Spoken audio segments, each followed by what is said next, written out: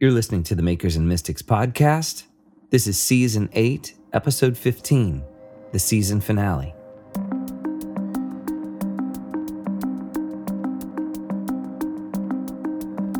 Shara Nova is a classically trained vocalist and self-taught multi-instrumentalist. She records dazzling, shape-shifting music under the moniker My Brightest Diamond. Her music resists the conventions of genre, blending elements of rock, art pop, and chamber music into a sound totally her own. Over the span of her career, Shara has released multiple groundbreaking albums, as well as composed a Baroque chamber opera titled You, Us, We All. She has recorded as a guest vocalist with notable artists such as David Byrne, The Decemberists, Sufjan Stevens, and many others. Her extensive collaborations with visual artists include contributions to the works of Matthew Ritchie, Matthew Barney, and more recently, performance artist and vocalist Helga Davis on a collaborative film project titled Ocean Body. In today's episode, I talk with Shara about her background as an artist and some of the motivations that inform her work. If you're a patron of the podcast, you can enjoy an additional episode segment with Shara on her experience as a working artist navigating our current cultural landscape. Visit patreon.com/makersandmystics or see the show notes of this episode and sign up to become a patron today. Thank you for listening. This is my conversation with Shara Nova of My Brightest Diamond.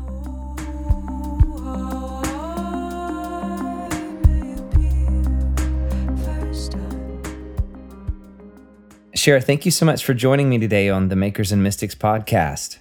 Thank you, Stephen. I've been listening to your music all the way back to the days of Bring Me the Workhorse. And so this is a real treat to be able to sit down with you and talk with you about your background as an artist, your creative process, and hopefully to learn more about what inspires you and what motivates your work. Happy to be here.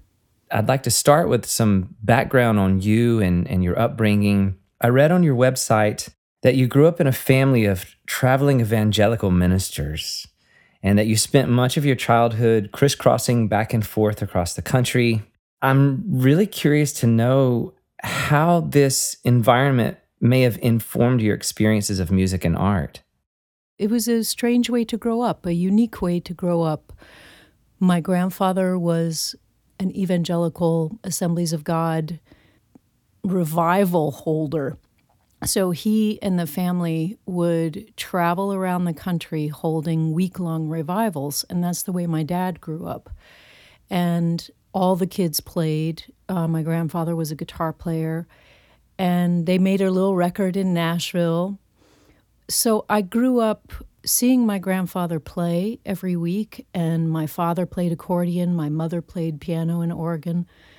And being in music as a profession was normal life. And caring for people was also normal life. You know, the idea of being aware of the outsider. As a pastor's daughter, my job was to keep an eye out for the newcomers, Shara, and make sure you make them feel welcome. So I always had my eye on the outside, and I always also felt that I was on the outside because it was a certain kind of pressure and a certain restrictive, in some ways it was a very restrictive way of growing up ideologically. And so music was an escape for me. It was a discovery. It was an adventure. It was the possibility of asking questions. And it was freedom. But the fact that we moved around my whole life to from east to west coast, north to south. We're Southerners by genealogy, I guess. But I have a different kind of sense of home and of belonging than I think a lot of people. So when it comes to things like genre and stuff like that, it's like, well, that's a difficult question to answer. Speaking of genre, your biography on the website uses phrases like resistant to conventions of genre and also mentioned this sense of an outsider perspective. Fiercely independent was one of the other phrases that stuck out to me, as well as the desire for connectedness. And I loved what you said, how music was an escape for you, but it was also tied into caring for people. Would you say that those tensions still find expression in your art today? Definitely. I think most of my work is actually site-specific. So whether it's a piece of classical music or my Brightest Diamond album, I have to have a sense of where is this music going to take place and who is performing it. And I can really think of, once I started kind of framing my work in that way, I can understand it better. It's music for place and for people. Because I was like, I have written all of this classical choral music. Why don't I have recordings of it? And then when I look at the pattern, it's because it's written so specifically for a group of people through conversation, and it is for a moment in time. And then there is not documentation of a lot of that music.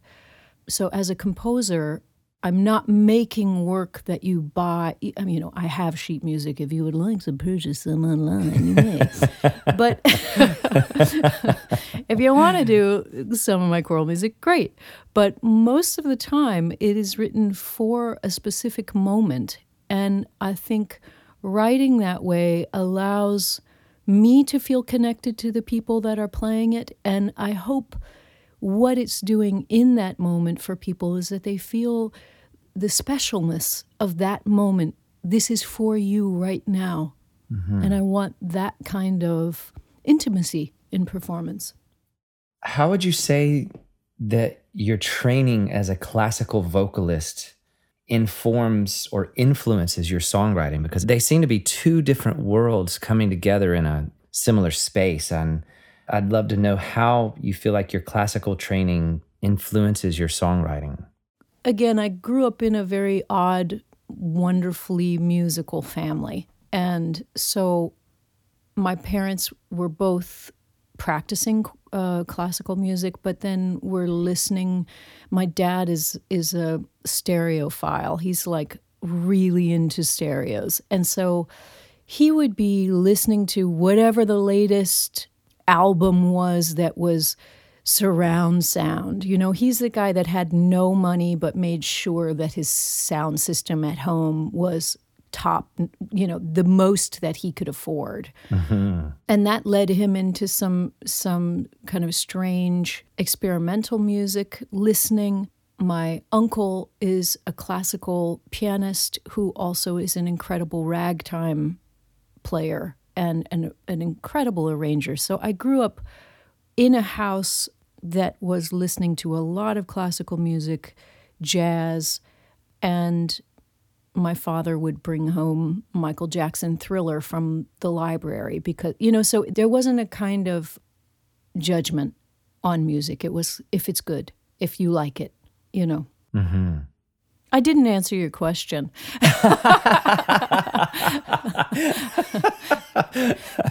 Well, would you like to?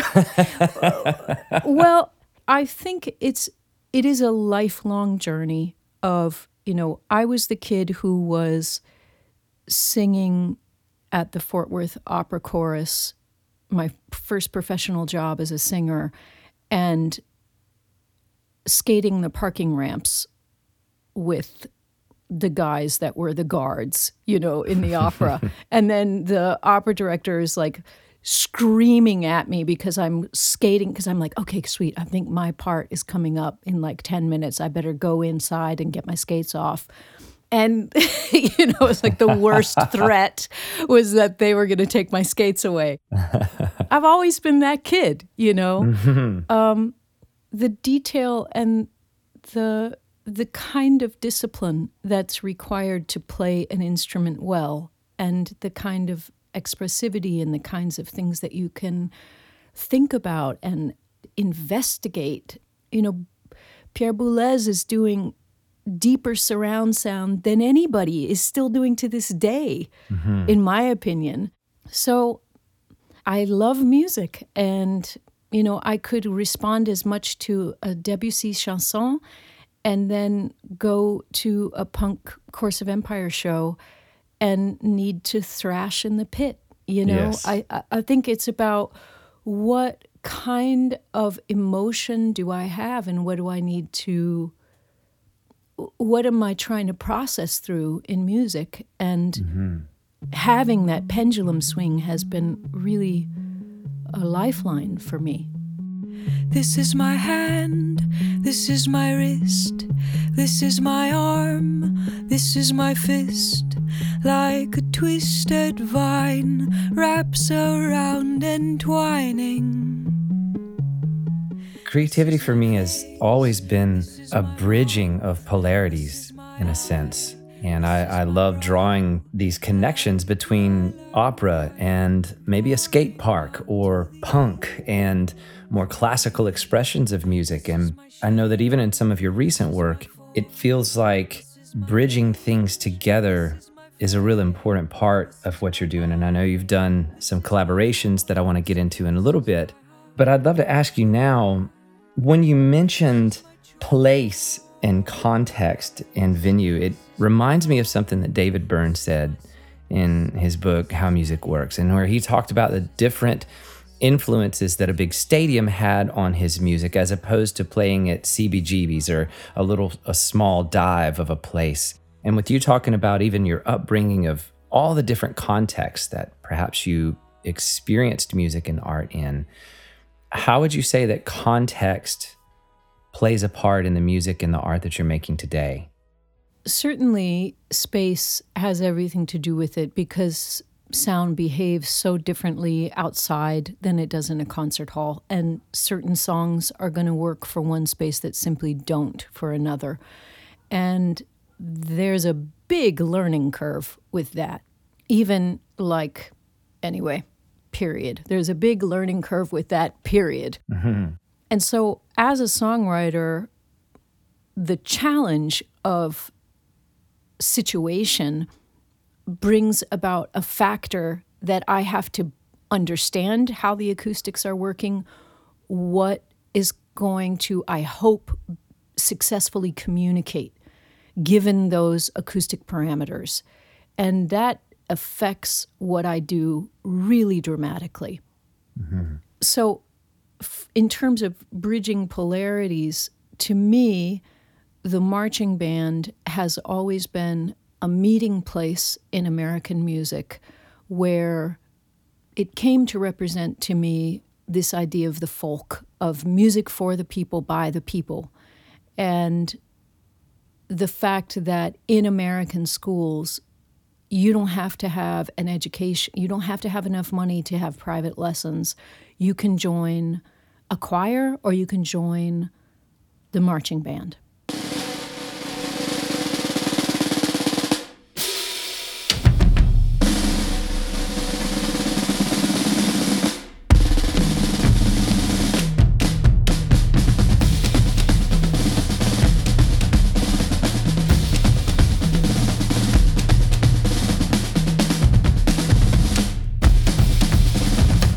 You know, there's a lot of people that have trumpets in their closets or flutes or piccolos in their closets. And so I became obsessed with this idea of the marching band as a meeting place for everyone. Mountain on top, a fire below, the pressure grows pressure. And so my pop records have shifted more toward horns in certain ways, especially on the record This Is My Hand. But then in my classical work, what I like so much about marching bands is that you can move through space, and therefore we can have ritual and we can create procession, we can have collective meaning making, we can signify a story about our city, about something that's happening in the moment. Wild, I cannot tame 'em. So shiny, I cannot name 'em. All of this pressure's making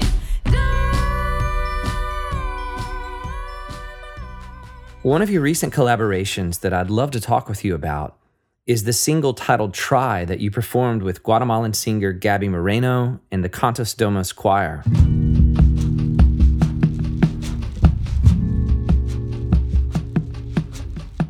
You mentioned to me that you wrote this song in response to the families who are being separated along the U.S. border, and that also the proceeds of this project go to support the nonprofit Kids in Need of Defense.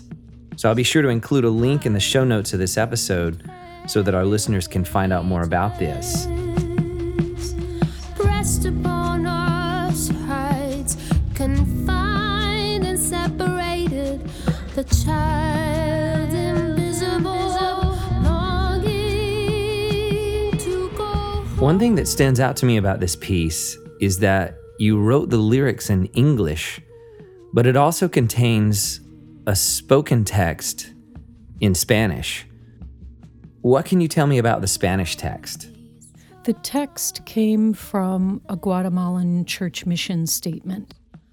Try to transform the unjust structures of society, confront violence of every kind, seek peace and reconciliation.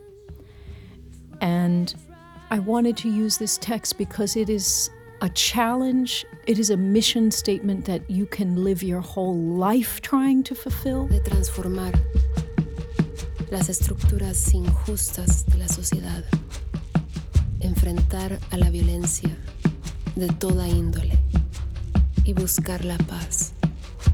It's deeply honorable. And I just think that not to give dignity, but to recognize the dignity of people, to recognize inherent value, we must. Yes. And it's one thing, I think, in a song to, it's a very delicate balance as a songwriter to try and inspire empathy or inspire respect or to inspire compassion. And the way that you go about that as a songwriter it's ever a question. But that was my hope and desire with this music.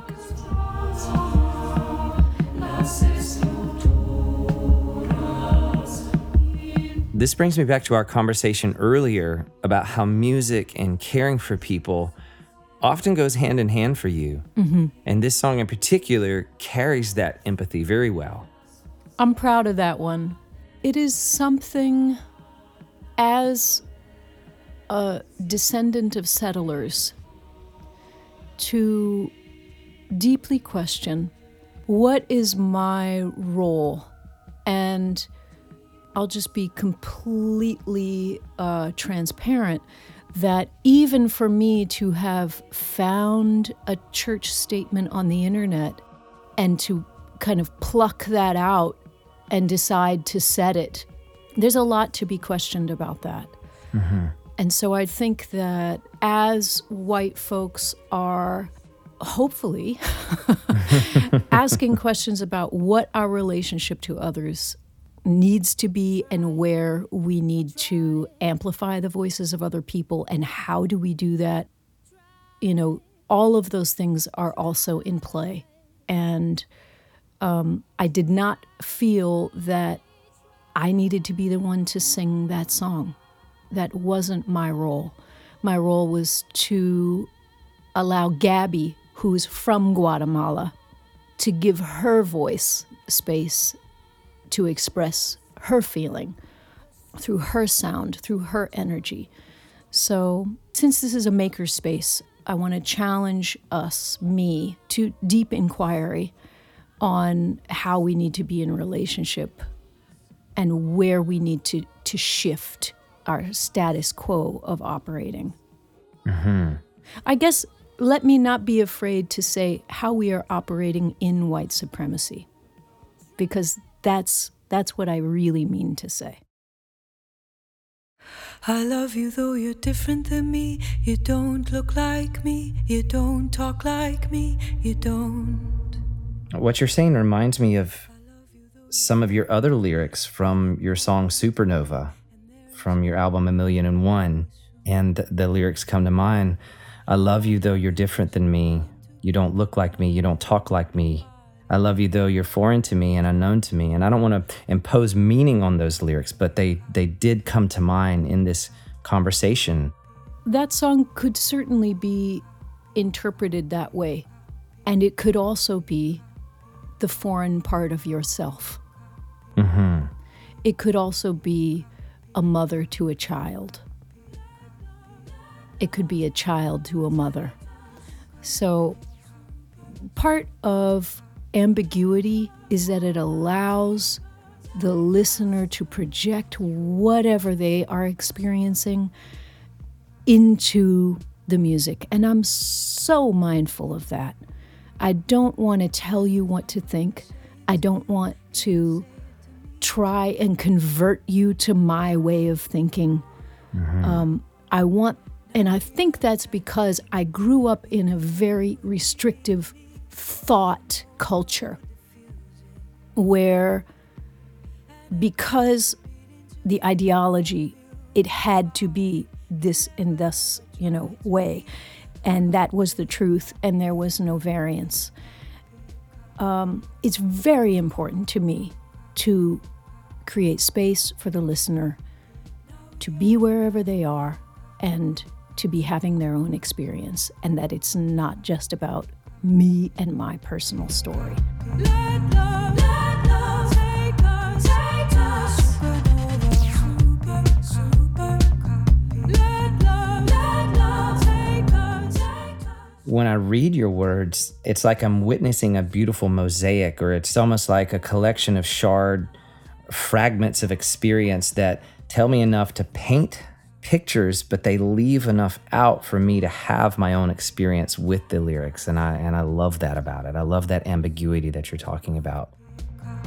I talk about Marcel Duchamp on the podcast a lot because he's one of my heroes. And I love how his philosophy about art was that the audience would complete the art by what they brought, by their perception of the art and their experience of the art. It's almost like a collaboration between the artist and the audience to bring a full picture.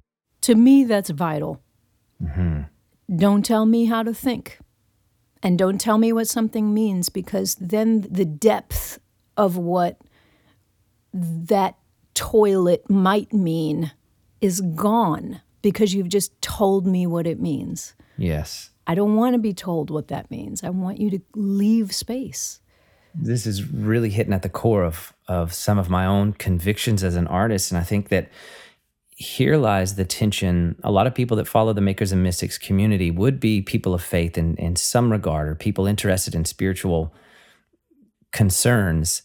But the tension between faith communities and art communities can be that place of it. It seems like faith communities want or expect all the answers spelled out, whereas the art community wants the room for interpretation. And sometimes bridging that gap is a very interesting process creatively. I don't bridge the gap. That's a gap I will not bridge.